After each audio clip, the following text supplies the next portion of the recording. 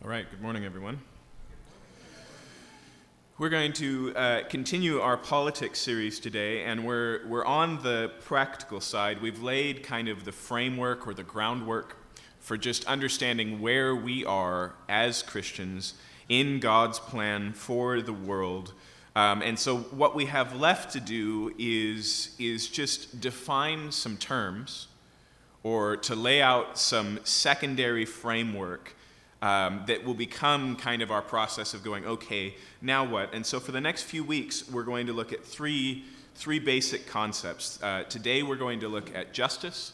Next week, we'll look at love. And then finally, we'll look at wisdom. And we'll see that all of those are essential in the practical aspect of engaging with our community, in the practical aspect of, like we talked about last week, witnessing who Jesus is, testifying to who Jesus is, and loving our neighbor.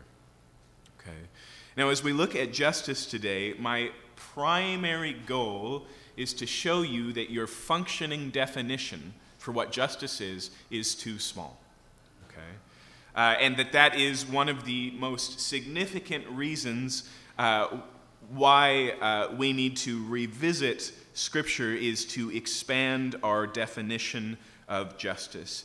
And to do so, I want to look at some of the self-evidence, some of the testimony that Job gives on his own behalf. Okay? And so, if you have a Bible, please turn to Job chapter 29. If you didn't bring a Bible this morning, stuck in the back of the pew in front of you, you will find one. And you can use the index at the front to find the Old Testament book of Job. If you'd rather just feel your way there, it is near the Psalms.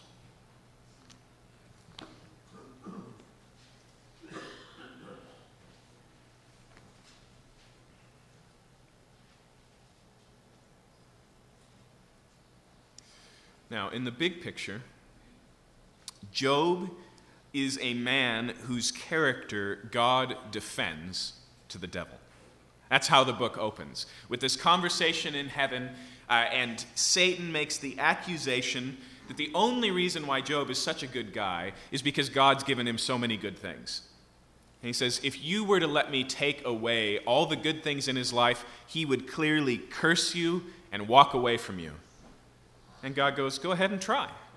And so Job's children die in an accident, all of his wealth is torn away, his health is torn away, and he's sitting with nothing. And some of his neighbors come by, and they don't know about that conversation in heaven, obviously, and so they come by, and they look at Job's life, and they went, boy, Job, you must have screwed up big. You did something to make God angry, and if you would just repent, he would lay off. And so the majority of the book of Job is him just defending his character and saying, I'm unaware of anything. I've made a great effort to be righteous, to do the right thing. And basically his friends have said, yeah, right, there must be something. And so most of the time we go to the book of Job to recognize the reality that not all suffering is self-induced. Right? That it comes from all sorts of places. In fact, here, Job literally suffers because he follows God so closely. And the reason why we're turning to it for our definition of justice today is for two reasons. One, because I don't think we think of the book of Job like this, but because Job gives this kind of poetic and broad defense of himself, he becomes a primary representation of a biblical ethic. As he lays out what he's been faithful in and what he's avoided, we get a window into a biblical ethic. But the second reason is because, as we all know, definitions like what is justice leave us wanting. You can get it on paper, you can memorize it, you can quote it to other people, but because justice is an action word, because it involves activity, one of the best ways to understand it is to see it in action. Okay. Like that lady in the old court case about pornography, when they were looking for a definition of pornography, and she said, well, I know it when I see it. Right? It's the same with justice. We know it when we see it. And so looking at his words today as he points to his own life and own behavior will help us to, in a 3D sense, understand what justice is, and hopefully this morning push out the boundaries of your standing current definition and broaden it out so that we are more prepared to fulfill the role that we've been talking about in our world. I actually want to read two passages today. They're separated by a couple of chapters. The first one here is in chapter 29, and then be prepared when I get to the end of this passage, we'll flip over to chapter 31. Let's read together. So in chapter 29, let's pick up in verse 11. When the ear heard, it called me blessed. And when the eye saw, it approved, because I delivered the poor who cried for help, and the fatherless who had none to help them. The blessings of him who was about to perish came upon me, and I caused the widow's heart to sing for joy.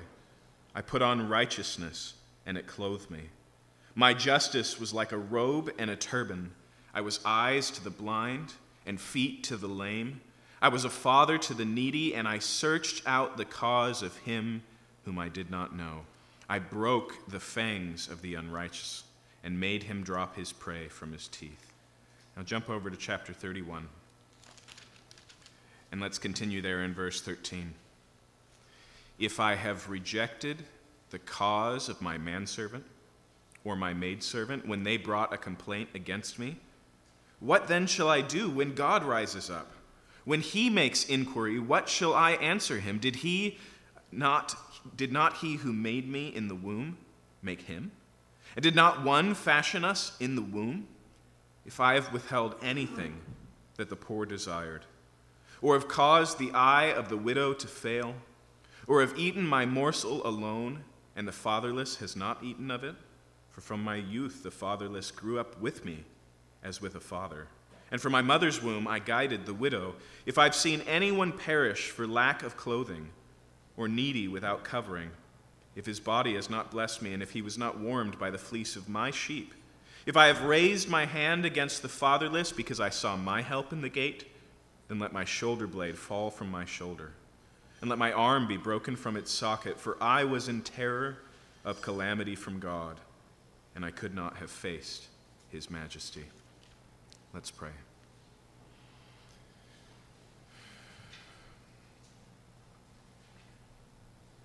Father, it's a funny place to be in this morning, because all of us naturally assume that we are good and righteous and just, and so we have the same tendency that Job does to defend ourselves, to make a case. And yet, even when we lay our lives alongside of this, Lord, we realize how much more there is to our calling to love our neighbor as ourself. I pray as we look at this morning, Lord, that you would stir within us a new sense of purpose, to see those around us as your creation, created in your image, and therefore inherently filled with dignity and worth and a value in serving and sharing with and even saving. We pray this in your name. Amen. I have found it to be a very good T-square to checking our own angles in life, to making sure we've actually drawn the line straight. When we look at this passage, we see someone who is tremendously proactive in the life of his community with an emphasis on those who need help. Okay. We see words like the fatherless, right, the orphan. We see words like the widow. If we want to expand the biblical definition, we could add to that the foreigner. When we take those three together, the widow, the orphan, and the foreigner, and how often they occur in the Bible, we get this kind of group, this demonstration of the most vulnerable in society. Okay. In fact, remember, in the ancient world, there was no AARP. There was no Medicaid. And so being a widow in the ancient world was often condemning you to extreme poverty, especially if you had no children to help and support you. Okay, an orphan obviously is somebody without children, and modern adoption Foster care, even orphanages, did not exist at this time, and so many orphans were street-bound and homeless, and unlike we, as children who had parents, grew up without anyone to defend them, to provide for them, to represent them, to love them. And then the foreigners, they were the ones who had no local rights, and therefore when they passed through were vulnerable to mistreatment, because who would care for a foreigner? And yet the Bible constantly brings these ones forward, and we see them represented in Job as well. In fact, look back in chapter 29, verse 11. Verse 11 says, "When the ear heard, it called me blessed, and when the eye saw, it approved." Now, generally, when we look at someone's life and we say, wow, what a blessed person, our tendency is to look at their wealth, to look at their success, maybe the abundance of their family. And truth be told, Job had all those things.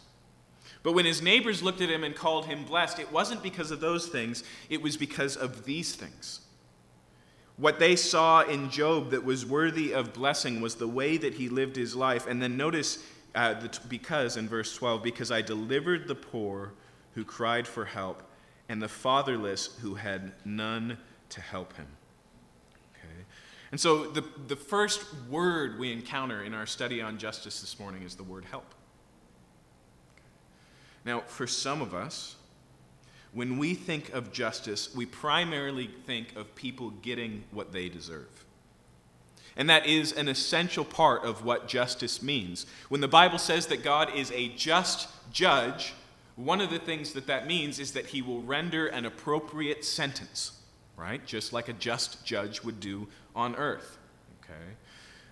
But notice here, when he starts as a helper. And you might say, well, but you're begging the question, Justin.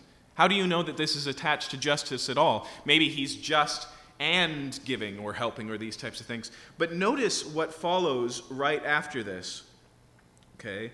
So he continues in verse 13. He says, "The blessing of him who was about to perish came upon me, and I caused the widow's heart to sing for joy." Okay, and so those who were in danger of death, close to death's door, they bless Job. Why? Because he shows up and he helps. The widow, her heart sings for joy. Why? Because somebody has operated on her behalf. That's Job. And then notice verse 14. "I put on righteousness, and it clothed me. My justice was like a robe and a turban." That is the key verse to this section. Okay. What Job is describing is a lifestyle of righteousness and justice. Now, interestingly, these two words in the Hebrew, justice and righteousness, as they're translated here, they occur regularly and consistently throughout the Old Testament. They're primary words. In fact, their most common usage is in reference to who God is. God is righteous and just, okay? But more importantly, these words are almost always found together in close quarters. There's a relationship between these two words, the one here translated righteousness and the one translated justice. And sparing you the details of a deep study to show you what this word means from the context across the Bible, let me just summarize it this way, okay? Righteousness and justice has to do with both having and establishing right and proper relationships, and then living in light of those relationships with all your being. That's righteousness and justice, okay? In fact, some have argued that these words function together in a way that we could just take them as a pair and turn them into a single phrase, social justice. And I mean something specific by that, okay? Now, I know that sometimes this word social justice comes with its own definition, but pause for a second. All I'm trying to convey this morning is the two sides of this coin. One, that it has something to do with the right thing to do, and other, it is the right thing to do with other people. Social justice, okay? Those two words go together. And so what I want you to notice here is two things to get us started. First, although, as we saw in Genesis chapter 9 earlier in our study, government was created by God for the sake of justice, to deal with injustice and oppression and unrighteousness, to nip in the bud the human tendency to harm one another and be protective and preserving against those tendencies. Okay? However, that doesn't mean that justice is just for the politically powerful.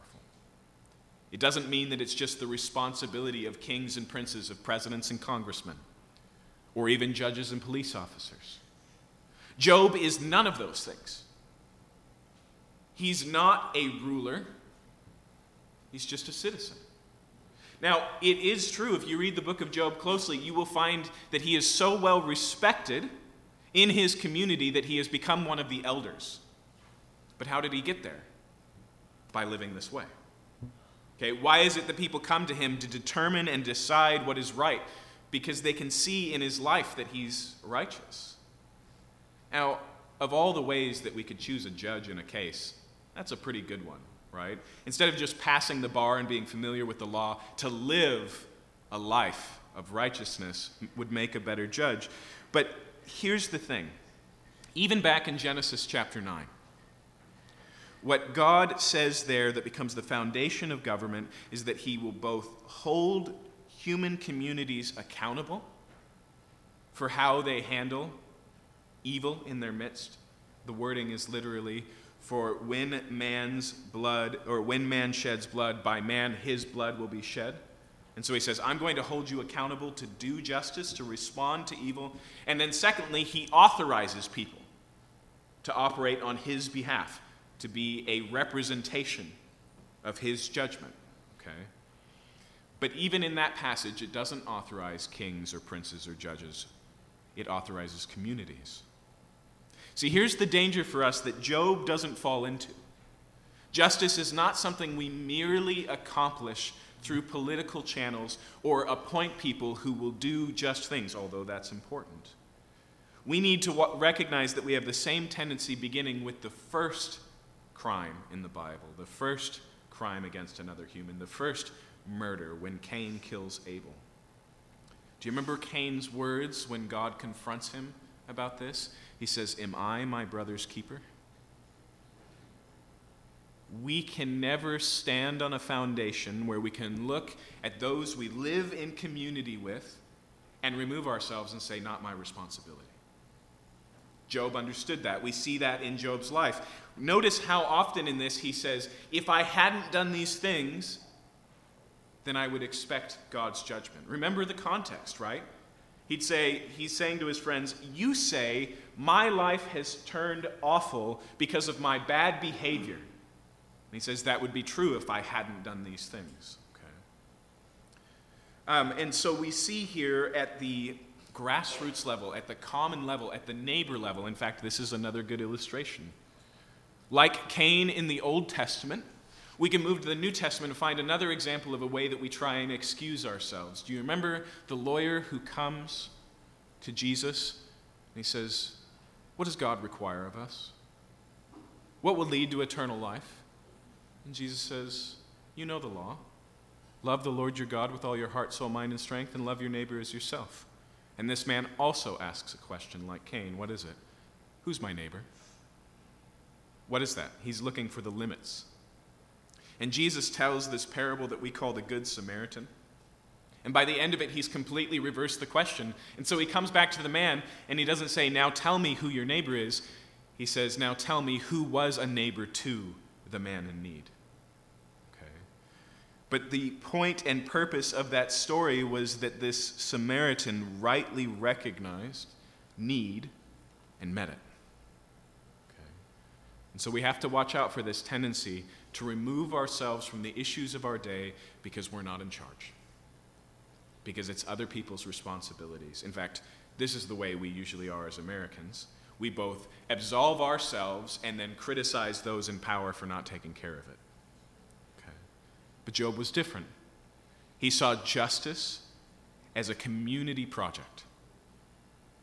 He saw it as something that all people who know God follow in the midst of. In fact, what does it mean here when he says in verse 14, I put on righteousness and it clothed me, and my justice was like a robe and a turban? It means that it was woven into his daily life. Just in the same way every morning he got up and he got dressed, it's as if every morning he dressed himself in a commitment to righteousness and justice. Okay. And so again, this isn't just something we do every fall in the ballot box. It isn't something we do when we volunteer on the weekends. It is a daily participation in human life. Now, look at verse 15. I was eyes to the blind, and I was feet to the lame. Okay. So here are these pre-existing conditions, if you will, these problems that are tremendous hindrances to life, and he comes alongside and he fills in the gap where things are missing. But notice verse 16, I was a father to the needy, and I searched out the cause of him who I did not know. When we read the Good Samaritan, and this is a good place to start, we could walk away going, okay, Jesus calls us to love our neighbor when we see their needs, right? Here you are walking along the road, and here's a person who needs your help. When I worked at Red Robin as a busboy, there was an internal policy called, you see it, it's your responsibility, okay? Which meant that we would all walk with our eyes straight down, because if we saw a mess, it was ours to clean. But that's a pretty good starting place for loving your neighbor. You see your neighbor in need, you do something about it. But Job says he went above and beyond that. It says again here that he searched out the cause of him who he did not know. That's investigative. That's thoughtful. That's detective work, right? And so, and then notice here, verse 17, I broke the fangs of the unrighteous and made him drop his prey from his teeth. There's a proactivity here. The image is a really easy one to get, right? Imagine a wolf and some sort of prey in the wolf's mouth, and here Job comes and he punches him in the jaw, so he releases his prey. Okay? But the recognition is here that he stands up to bullies, those who are taking advantage of people around him. In fact, he renders them, and I can think of plenty of wrong ways to do this, but he renders them incapable of doing more harm. That's why it says he broke the jaw. He didn't just, slap him on the nose and say, don't do that again. He removed the possibility of oppression. Okay? All of these things are entailed in this. Okay. But we need to expand our definition more than that, and for that I want to turn over to chapter 31. Notice verse 13. If I have rejected the cause of my manservant or my maidservant when they brought a complaint against me, what then shall I do when God rises up? When he makes inquiry, what shall I answer him? Do you see what Job is talking about here? He's talking about himself as an employer. Okay, so get the picture here. Job is running his family business, which probably involves herds and maybe farming and these types of things. He's got tons of people who work for him, and then they come to him collectively and say, Job, this isn't right. Job, our share of the profits isn't enough. Job, the way that you've treated some of us is inappropriate. Job, your use of power is taking advantage of us, right? I mean, this is basically a labor dispute. That's what it is. And what does Job say? If he had neglected to listen, if he had set those things aside, he says here, what will I do when God calls me to account for those who are under my care? As we talked about all the way back in Genesis chapter 1, God has empowered human life. And that is an amazing, empowering thing. We can do stuff. We can create. We can cultivate. We can design. We can build communities. And with that power comes the ability to misuse it, right? And so Job is a man of power. He's got employees. There is an inequity by design in the system, but it's leading to inequity in treatment. And Job says that matters. What I want you to notice here is what Job doesn't do, which we are fully capable of, which is criticizing the law or the speck in other people's eyes and neglecting the log in our own. I will tell you what, one of the greatest places that we neglect justice in our own lives is in our own lives. Okay? One of the greatest places we're least likely to see these things is in how we impact those around us, how we as parents treat our children, how we as teachers treat our students, how we as pastors serve our congregation. When we hear the words of Lord Acton that power corrupts and absolute power corrupts absolutely, we think that's true of everybody but me. But Job, his justice starts at home. It starts in how he pays taxes. It starts in how he treats those he's employing. It starts in these places. And then there's another place that I want to draw out to you here in verse 16. He says, if I've withheld anything that the poor desired, or have caused the eye of the widow to fail, or have eaten my morsel alone, and the fatherless has not eaten of it. Okay. So he says a couple of things here. At the end there, he says, if I've set my table with enough to eat and haven't invited to the table those without, right? And in the beginning, he says, if the poor have had desires and I haven't met them, right? And remember where this is all leading. Jump down to verse 22. Then let my shoulder blade fall from my shoulder and let my arm be broken from its socket. Recognize what the arm and the shoulder blade are there. They're an expression of Job's ability to make a living. They're an expression of Job's own power. He says, if I've worked hard for my bread on my table and not shared it with those in need, then break my arms. Okay. And he goes on and he says more than that. He says, verse 23, for I was in terror of calamity from God. In other words, he was anticipating to be held accountable for not sharing. Now, the reason I bring this up is because oftentimes our mental description of justice is about setting right what's wrong. And we would look at here Job's practice of giving to the poor, and we go, well, that's not justice, that's charity. That's generosity. It's not what people deserve at all. It's going above and beyond what is deserved, and on top of that, helping out someone in need. Okay. Now, notice Job makes no distinction here between the poor and the deserving poor. He doesn't tell us how it was that this person came to be hungry.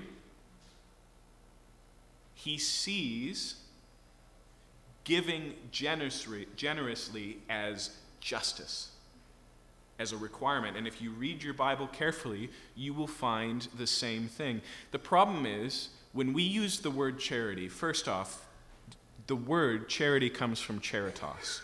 And do you know why it's become a part of the English language? It's because charitas is the Latin translation of the New Testament word love. Okay? So when the New Testament says love, or in the Greek agape, in the Latin we said that was charitas, and over time that charity became just small gifts and offerings to the poor, but that's its roots. But the other problem is, to us, charity is something we do above and beyond, by definition. In English, when we talk about charity, that's not something we owe. We call that a paycheck, right? We don't owe people our money who we give to in charity. We just freely and willingly give it. Okay. But Job here loops this in under the head of what he owes other people, specifically the poor. Job understands, as we'll see in just a minute, that there is an irreducible dignity in human life, apart from their behavior, apart from their wisdom, apart from their good or bad choices, that should evoke in us a sense of responsibility. Okay. Now, when we help people who are in need, the bigger way that we help them is not just to take care of that need, but take care of the need that led to that need. Biblically, if you were to just do an assessment of the entire Bible and say, where does poverty come from? We could point to three places. Okay, one is crisis and calamity. Okay, think of the Great Depression. Think of a flood that floods all the crops, and so it's all gone. Think of a house fire. Right? Another one that leads to poverty is the mistreatment of other people. There really can be systemic injustice that makes it impossible to move forward. There really are such practices as redlining. There really are such practices as, ghettoizing a community and then walking away from it. There really are segregation and these types of things that lead to poverty. That's what Job was saying wasn't in his own life when he said, if they came to me with a complaint and I did not hear them, right? And then there is self-induced poverty, irresponsibility, foolish choices, and sinful decisions. Okay. In most cases where poverty gets really severe, more than one of those is involved. Okay. But even there, we help in the need in a way that removes the need, which means dealing with those deeper issues. It means, like Job did, breaking the teeth of the oppressor. It means giving people counsel on making wise choices. It means confronting the deeper issues and going, well, if you want to understand your poverty, you're going to have to face your addiction in the face. Let me walk with you through it. In other words, what I would suggest to you is if we're going to understand giving as a justice issue, then we need to realize most of our giving is too small. We're not merely talking here about handing someone a 5 with a cardboard sign. Okay, the problem is bigger than that. And you're right to realize that this isn't going to change anything. That's not a justification to not do anything, it's a call to do more. Okay. He recognizes here that when God gives to us, he gives to us to share. When God blesses us, he blesses us so that we might bless other people. Okay? And so we need to understand that a part of justice, a part of doing righteousness, a part of what God expects of us as human beings, again, is to help those who are in need. Okay. And there's one last thing that we need to focus on, and actually it's the biggest one. There's one last thing I want to draw your attention to, which is that Job's definition of justice is thoroughly theological.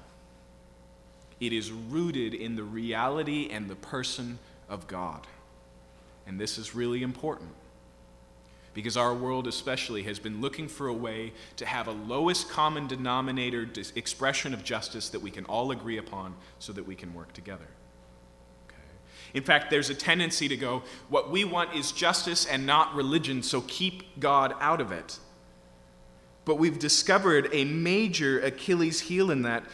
There's a few things here where Job engages with the idea of who God is that I think are significant. The first one I want to draw your attention to is back in verse 14. Remember, if his employees bring a complaint and he doesn't deal with it, verse 14. What then shall I do when God rises up? When he shall make inquiry, what shall I answer him? Did not he who made me in the womb make him? Do you see the question he asked there? He says, why should I expect to be accountable to God for how I treat other people?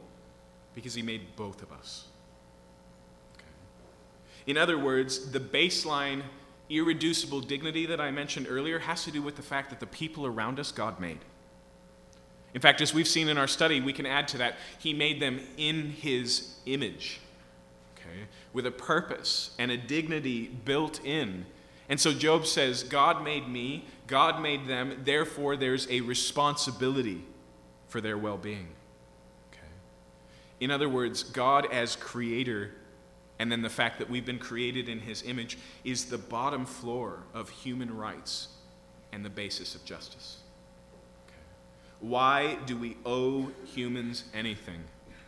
Because we didn't make them, nor did we make ourselves. Because the God who made us made them. Because any dignity we can claim for ourselves, in fact, remember Jesus' golden rule in the Sermon on the Mount, do unto others as you would have done to you. Even your self-sense of dignity and what you want and desire in life, when it's right, is rooted in this reality. That you have innate and inherent worth because God made you. But that's also true of that person and them over there, and people with that skin color and that economic class and those sins and issues. It's a broad and baseline reality. Okay. In fact, in the Western tradition, the idea that all human beings are created in the image of God is the foundation of our entire sense of human rights. And to be honest, we've never found another foundation. We've never found another way to explain or demand proper treatment of other human beings. If you listen to the scientists who have tried to throw God out and just looked at science, they've said there's no foundation in science. Even the idea of, survival of the fittest would imply the smarter people should survive. The ones who are more self-controlled should survive. The ones who are dealt a proper hand of fortune, those are the ones, that, the non-destiny-oriented evolution that just randomly makes choices has chosen. We find no grounds there. Okay? But if we are all made by God and then made in his image, and remember, that idea of made in his image is not just that we're somehow like God, but that he's made us for a purpose. Okay? But there's another part of this, and it goes hand in hand with this. But one of the reasons why we should pursue justice, since we know God, is because God pursues justice. In other words, for Job, it's not just because he was a creator, it's also because of the character of God. Now, that doesn't really come up here, except all of the language that Job uses to self-identify what he should be doing in life is taken from other places in the Old Testament where God says, "Let me tell you who I am." Okay. God calls himself a defender of the widow, the provider for the foreigner, a father to the fatherless. Okay. I just want to show you one passage this morning because it's nearby. Look at Psalm 146.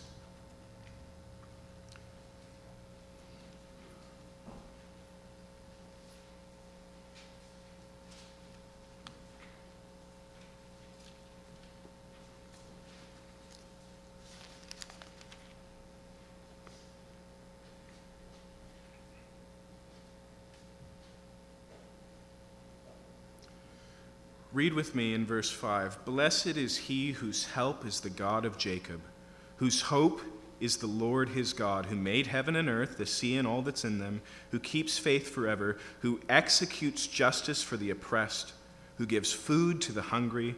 The Lord sets the prisoners free. The Lord opens the eyes of the blind. The Lord lifts up those who are bowed down. The Lord loves the righteous. The Lord watches over the sojourner. He upholds the widow and the fatherless, but the way of the wicked he brings to ruin." Do you see how much of Job's language for his own description is drawn right from here? We are called to reflect who God is, to image him, to rule representatively on his behalf. And so we are to be just, to do justice and righteousness because God is just and righteous, because he is committed to these causes, because he identifies with the vulnerable. Now there's one other one we should add back from Job, which is pretty significant, which is because that is God's character, there will be an accounting. Because God is just and pursues justice, he will be a just judge, and not just of the evil over there, but the evil in here. Listen again to what he says in verse 23. He says, "Why did he commit himself to these things?" He says he was in terror of calamity from God, and he could not have faced his majesty. Do you understand what he's saying there? He says, someday I'm going to stand before God himself and give an account for my life. And that God is a just judge who pursues justice and identifies with the vulnerable. Now you might go, but this is the Old Testament. But remember Matthew 25, which we've looked at multiple times. When Jesus returns, he's going to divide people into sheep and into goats. And what are the ones he is going to say, "Depart from me, because I never knew you"? The ones who saw him hungry and didn't feed him.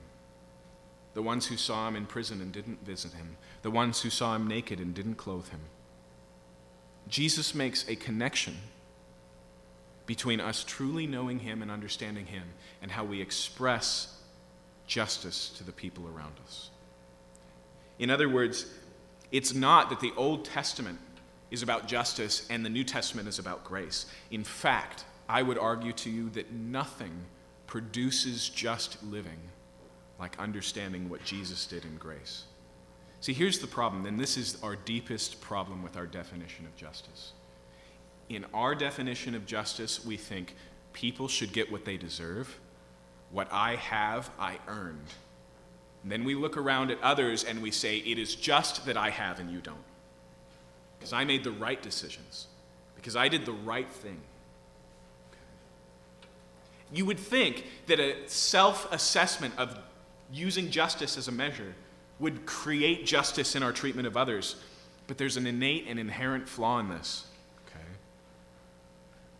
How do we decide if we're just? We justify ourselves. And as you know, in English, there's two versions of that word. One means to give an account, to, like Job is here, measure out things and say, this is righteousness. And another is to make excuses, to explain the extenuating circumstances, to remove ourselves from accountability, to say like that lawyer did, and who is my neighbor? Right? I'm sure I'm righteous as long as I control the definition of what's required.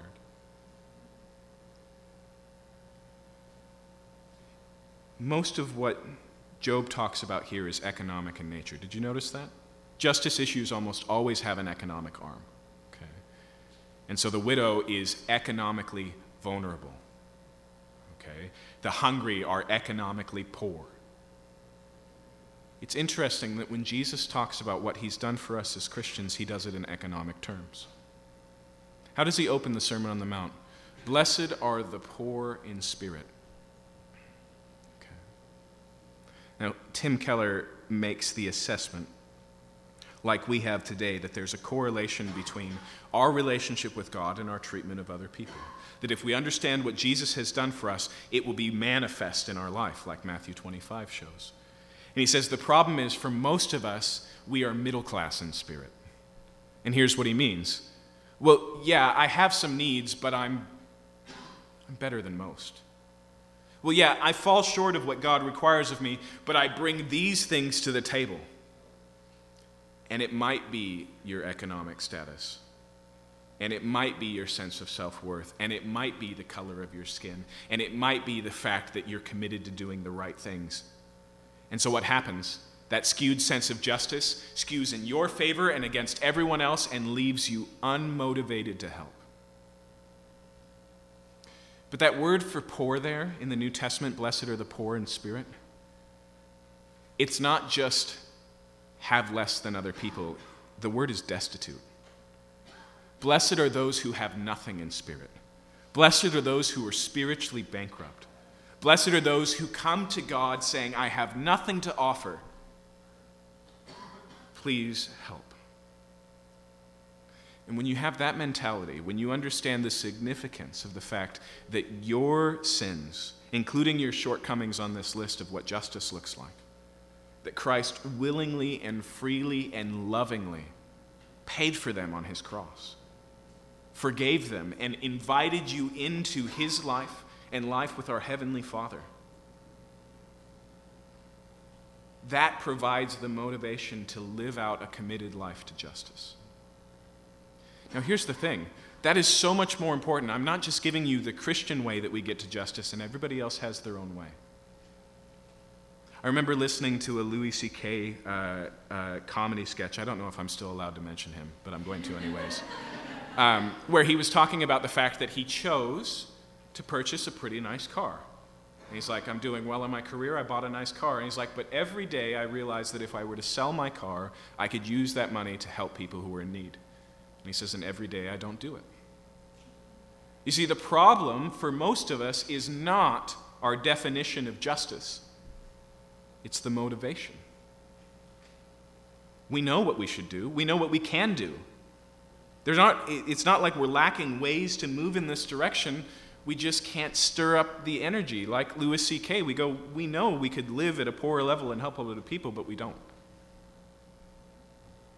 What I would suggest to you is that the only thing that overcomes that is beauty. And this is true for everybody who pursues justice. They recognize the worth and value of the individual. Maybe they don't know that they were created in the image of God. Maybe they don't recognize God's character, but they see here is a life worth helping. They are motivated by beauty. But the greatest and most potentially potent version of beauty is only available for those who know Christ. Because our most significant need, the one that we could do nothing about, the one that no one else in the world could help us with, the one that justified our condemnation, death, and judgment, God freely and willingly and lovingly stooped to take care of. So there is no distinction between their need and our need, because our greatest need, Paul says it this way, he says, remember that he who was rich became poor, so that you being poor might become rich. Your greatest poverty, your most destitute, your worst life circumstance, God on his shoulders at his cost, because of his love and not yours, freely took care of that. The deeper that gets into your head, the more just your life will live. And it won't be because you're shaken in your boots of judgment. That's been taken care of. It's because God is the one who sets the captives free. God is the one who feeds the hungry. And you're not just saying that and going, God is a good example. You're saying, I am a recipient of that goodness. How could I not express that, manifest that, delight in that, participate with that, join God in the family business of justice?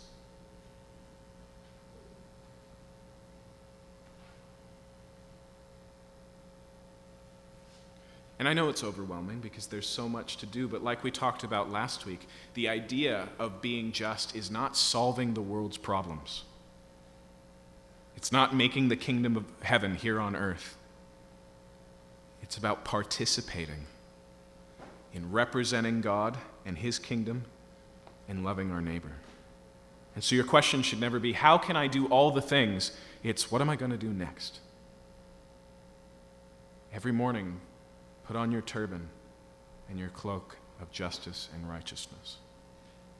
Join Jesus in the work that he's doing, expressing to people their value and their worth. And obviously, a significant part of this is going to share with them the greatest gift you've ever been given. Not just food to fill their stomachs, but the bread of life. Not just money to help them in their poverty, but the gift that we cannot buy. To share with them and invite in them into this life of love. But let me tell you, the two go together. James says, how can you say to someone, be blessed, be warmed, be filled, and then send them out hungry and cold? He says, is that what faith looks like? What demonstrates the love of Christ is the same thing that demonstrates the justice of God. It's us operating in that image, reflecting that and participating in that, extending that. And so we don't do justice to save ourselves, but because we are saved, justice flows out from us. Read the tail end chapters of Isaiah and tell me that's not the way it's supposed to work.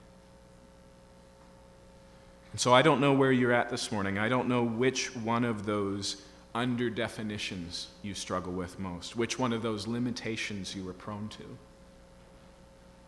But let's commit ourselves to pushing out the boundaries, to taking steps, moving forward, worshiping God as we find him represented in the face and in the lives of those around us, delighting in his goodness and what he's made, and remembering what he's done for us. Let's pray.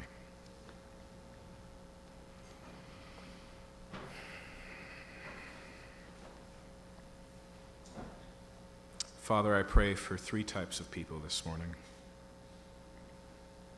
First, I pray for those who were comfortable and are now disturbed, who were sitting in their life and happy and content and now realize deep conviction. And we thank you for that, Lord. We know that you who began a good work in us will be faithful to complete it. And so we're not surprised, Lord, that there's more depth to our relationship of following you, that there's more places where you need to work out the selfishness in our hearts and work in your overflowing love. And we also know, Lord, that we don't have to fix these things so that you will love us. And instead, Lord, we've been reminded of the depth of your love that we still have to experience and embrace. I pray also, Lord, for those who were already disturbed and in need of comfort.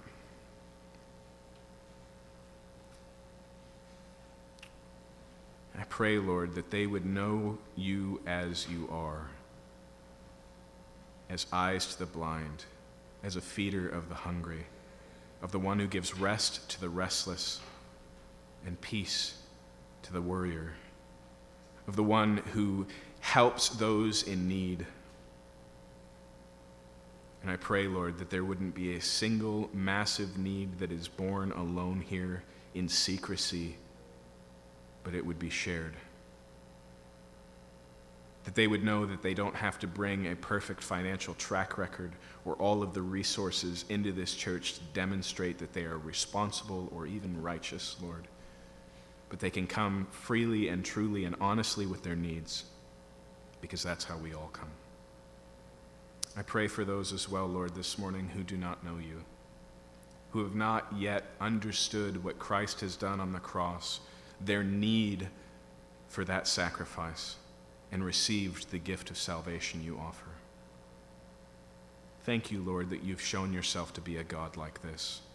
Thank you, Lord, for all of the places in our community where that image of God is so deep that this way that life should be is obvious, it's visible. And the Bible shows us the roots underneath the ground, the reasons that's the case. It shows us that this is part of who you are. I pray, Lord, that you would continue to reveal yourself to those who do not yet know you, and that they would receive the greatest gift, and with it the motivation to do the greatest good, to know Jesus Christ and the Father who sent him.